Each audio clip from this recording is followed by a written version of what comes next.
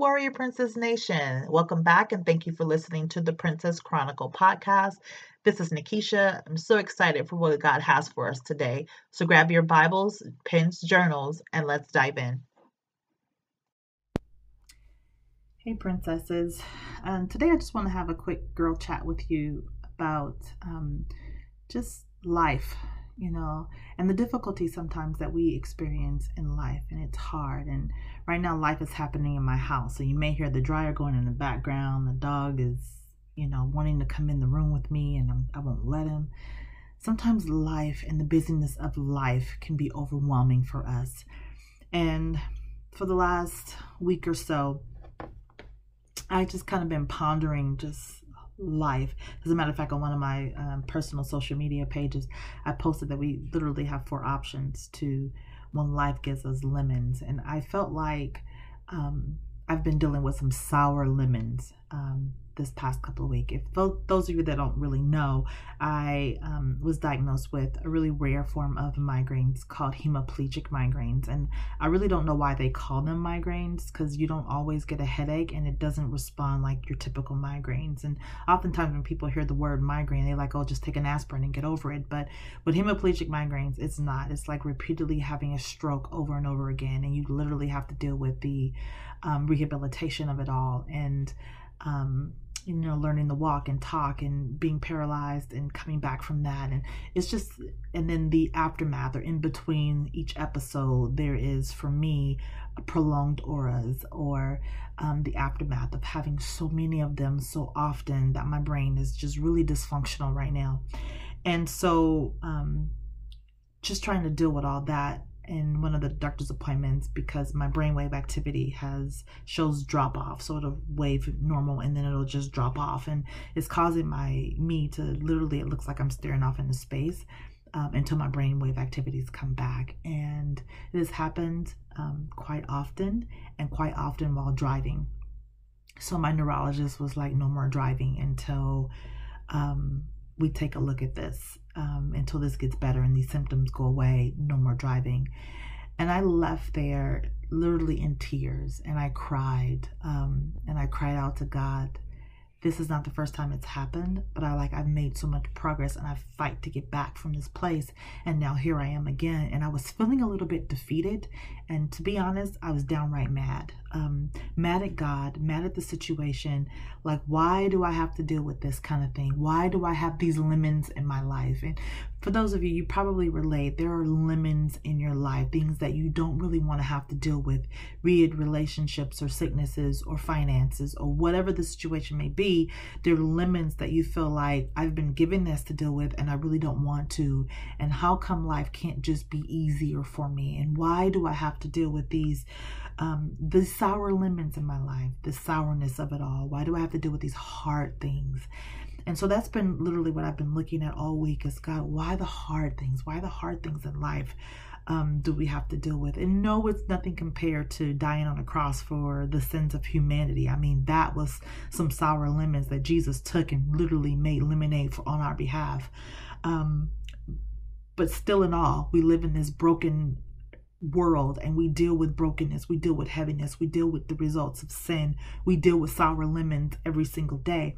And as the daughters of God, it's like, why am I still holding on to these and having to deal with these sour lemons? And so literally the concept of what I posted and what God has really been dealing with me, there are 4 options that we can do with our sour lemons. We can literally give them back to God, or hand them over to God, release them and say, okay, God, this is too much for me to deal with, and I'm giving this to you, and I'm asking you to make something greater with this, to take these sour lemons and make the greatest lemonade ever. But I'm telling you, ladies, that is a process, and it takes time. Because we don't always want to do that. We don't always want to wait the process out while God works on making our sour lemons into the greatest lemonade we've ever tasted. The option number 2, besides giving them to God, was throw those suckers back. And literally part of my Facebook post didn't say suckers. I literally dropped an F-bomber. Sorry. But I did. And that's how I really felt. It's like, I want to throw these suckers back, because I felt like in the moment, I don't deserve this. I don't deserve to have to deal with this constantly, day in and day out. This illness affects some area of my life, and my level of independence, of being able to get around on my own. And even if I don't leave the house, the fact that I know that I can leave the house was this freeing independence for me. And I relied on that, and I trusted the fact that I could get behind the wheel of a car and go where I wanted to go. So I really wanted to take that news from the doctor and throw those suckers back, because I didn't want to deal with it. We could also take those lemons and add it to the sweetness that's already inside of us. So we could take those sour lemons and add it to our sweet tea, and enhance the flavor of our tea. So we can kind of accept that we have these sour lemons and deal with something, add it to something in our life to make it greater, or have a different perspective and outlook of what these sour lemons are bringing to our lives. Or, and one of my favorites is, we can just take those lemons, ignore them, make grape juice, sit back and watch as the world kind of wonders, how do we do that, right? So that's kind of like pushing those lemons to the side and saying, I'm not dealing with you, and make grape juice and sit back and sip it. And really just like, I'm not dealing with this sourness. But that kind of like pushes it to the side. It's still there. Those sour lemons are still there. Whether or not we are acknowledging that they're there, they are there. And so I think it's best that we deal with those. But it's not easy. And one of my favorite prophets in the Bible, Isaiah had to deal with some sour lemons in his life. As a matter of fact, he kind of starts off his whole entire ministry dealing with the hardness and the sourness that he had to deal with. And I think there are three ways that sour lemons come into our lives. Either one, on the part of something we've done, sin, or something we've created, a mess that we've created, that these sour lemons come into our lives that we have to deal with. Two, as a result of someone else's behavior or actions, that we now have to deal with the consequences of sour lemons. And then three, there are times that God will allow sour lemons into our lives to mold and shape us and grow us and stretch us, because we're living in a fallen world, and things happen. Sour lemons are going to come. So it doesn't matter your background or race or ethnicity. It doesn't matter any of those things. What matters is, if you are human, you're going to have sour lemons in your life. So you need to figure out, how are you going to deal with the sour lemons when they come? And I think one of the things I've learned when it comes to making homemade lemonade is, the more sour the lemon, the better the lemonade is going to taste. Once you add the proper amount of sugar to balance out that sourness, it is the best lemonade ever. So we can literally take the sourness of it all, the hardness of the lemonade, and break it down and make something wonderful in our lives if we are willing to put in the work. And so here we find in Jeremiah chapter 1, here we find this really young man, Jeremiah. As a matter of fact, when he gets the call in his life, he is about early 20s, no more than 25 years old. So he's really, really early, somewhere between 17 and 25 years old, when he gets a message from God that God is calling him. Now, Jeremiah understands that, he understands all about God, the God of Israel. His father was a priest. So Jeremiah is what we call the PK. He's a preacher's kid. So he understands that, when God speaks, and he listens. And so God gives him a word, and lets Jeremiah know that, hey, Jeremiah, I know all about you. I knew you from when you were still in your mother's womb, being created or being formed. And he says, while you were there, I formed you. I knew you. So God is letting Jeremiah know, hey, I created you the way you are on purpose, for a purpose. And so he doesn't matter, princesses, that, who you are, where you are, or how you are. Know that God formed you and fastened you in your mother's womb. He created you, and he knew who you were going to be before you knew who you were going to be. And so it's in this place that Jeremiah begins to understand. God says, I've set you apart. I sanctify you for a purpose. And princess, God wants you to know that he has a purpose for you, even though you're dealing with some sour lemons right now, that he has a purpose for you. And he says, not only do I have a purpose, but I have sanctified you for this specific purpose. No other person is designed and created and sanctified for the purpose that God has for your life. That is solely for you. And so he tells Jeremiah that, look, I've set you aside for this, and I've appointed you to be a prophet to the nations. And when you're looking at prophet, that God is calling Jeremiah to be a prophet, what he's literally calling Jeremiah to do is to be his voice, to speak on his behalf to the people. He actually says the nation. So he's calling Jeremiah not just to one nation, but he's calling them to say, hey, you are going to be my representative and my mouthpiece for nations, for many different types of people. You're going to have to speak on my behalf to them. And I believe, princesses, that God has appointed you to be his voice, his vehicle, his spokesperson for nations, for the people that he has placed in your life. But Jeremiah, just like us, gives God his excuses of why he feels like he's not qualified enough. And that is, that is something that rings so true in my own life, and I'm sure in the life of you as daughters of God, is that we often feel like we're not good enough. We're not qualified enough. We don't speak well enough.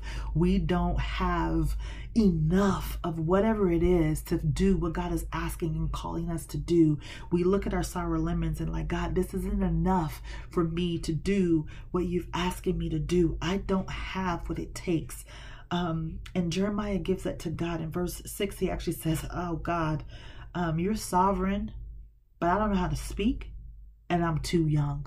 And literally what Jeremiah is saying is like, look, I don't have enough of your word. I haven't studied enough. I don't have enough wisdom to be able to speak on your behalf. God, I can't do this. I can't go before nations.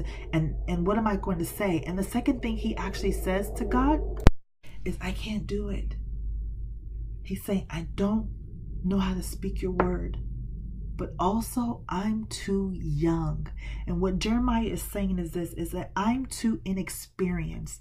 I don't have enough wisdom. So you're going to send me to those who are older and wiser, who are kings, and I don't have an experience. Literally, God, I don't have a platform. And some of us, look, I don't have enough social media likes. I don't have enough followers. I don't have enough platforms. I don't have enough people that are going to back me and support me. I don't have enough wisdom to be able to speak what you want me to speak, because I'm young. Who's going to read my blog? And this is something that I went through personally. It's like, why am I doing podcasts? Who's going to listen to this? Nobody knows me. Why am I going to write a blog?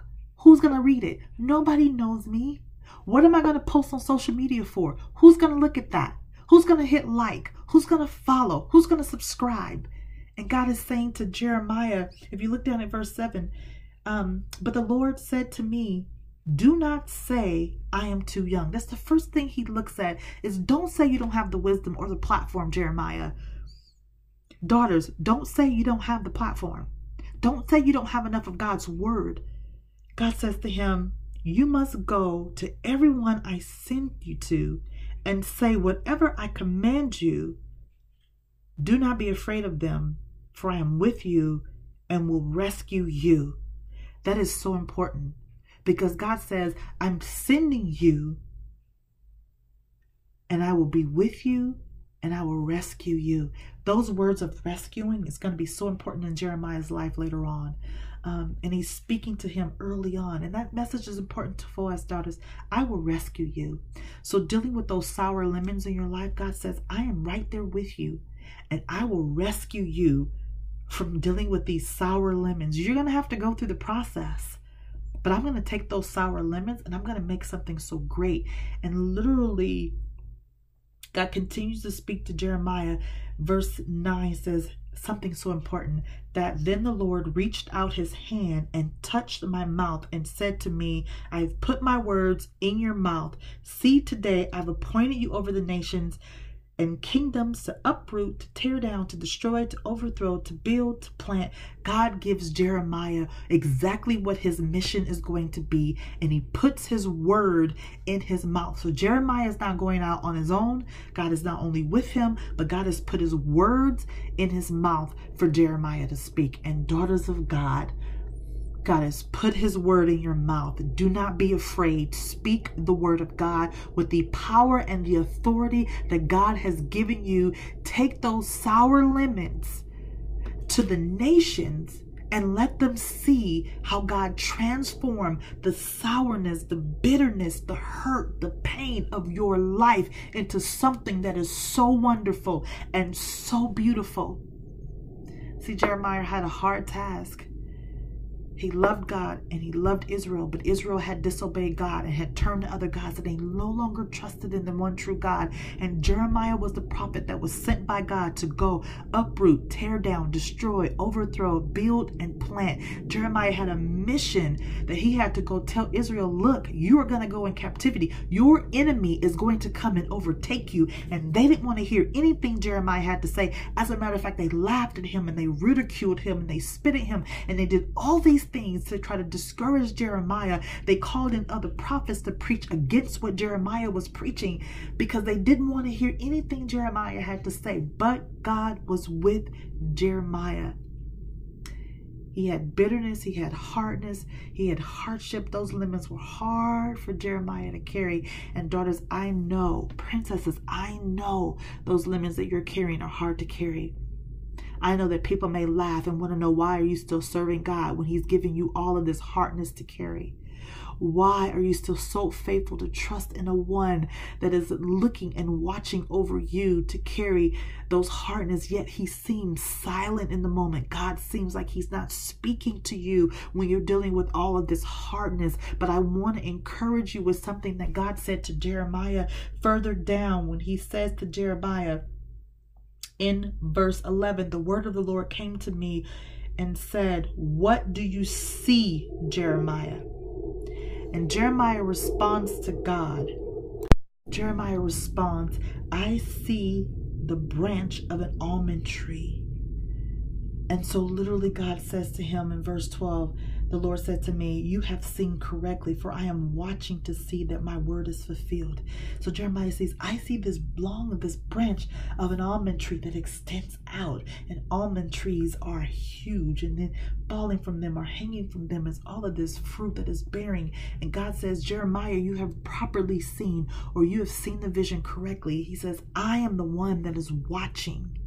I am the branch of the almond tree. I am the one watching out over my word to make sure that it comes to pass. Oh, princesses, you don't have to concern yourself or whether or not the word of God that is spoken to you, that he has placed in your mouth, will come to pass. That is God's responsibility. And he says, I'm watching over my word to perform it. I will do what I said I will do. So you can trust that if God has allowed sour lemons into your life, it is not going to counteract or destroy or cancel out the word and the promises that God has spoken to you. What he has spoken, he will surely bring to pass. And so Jeremiah takes this promise from God and starts his mission. And ladies, it's a hard mission that he has. He goes into exile with the children of Israel just like they do. He suffers the consequences right along with them. He's preaching hard for them. And God continues to speak to him about what he's going to do with Israel and Jerusalem. And Jeremiah is sorrowful because he loves his people. And he's weeping over them.